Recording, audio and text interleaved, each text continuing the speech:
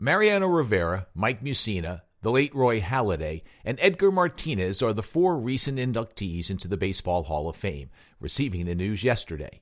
Rivera became the first ever unanimous selection to the Hall. The Yankees closer had a virtually unhittable splitter and was near perfect on the mound, and there's no doubt he belongs. But the others? I'm no old man on the lawn screaming at the top of my lungs that things were better back in the day. But where's the greatness with the other three? Halladay did win 2 Cy Young Awards, but finished with only 203 wins in a 16-year career. That's an average of less than 13 wins per season. Mussina had a more respectable 270 wins, but only led the league in victories once. He was consistent, and while Martinez was a great hitter, that's what he was, a designated hitter.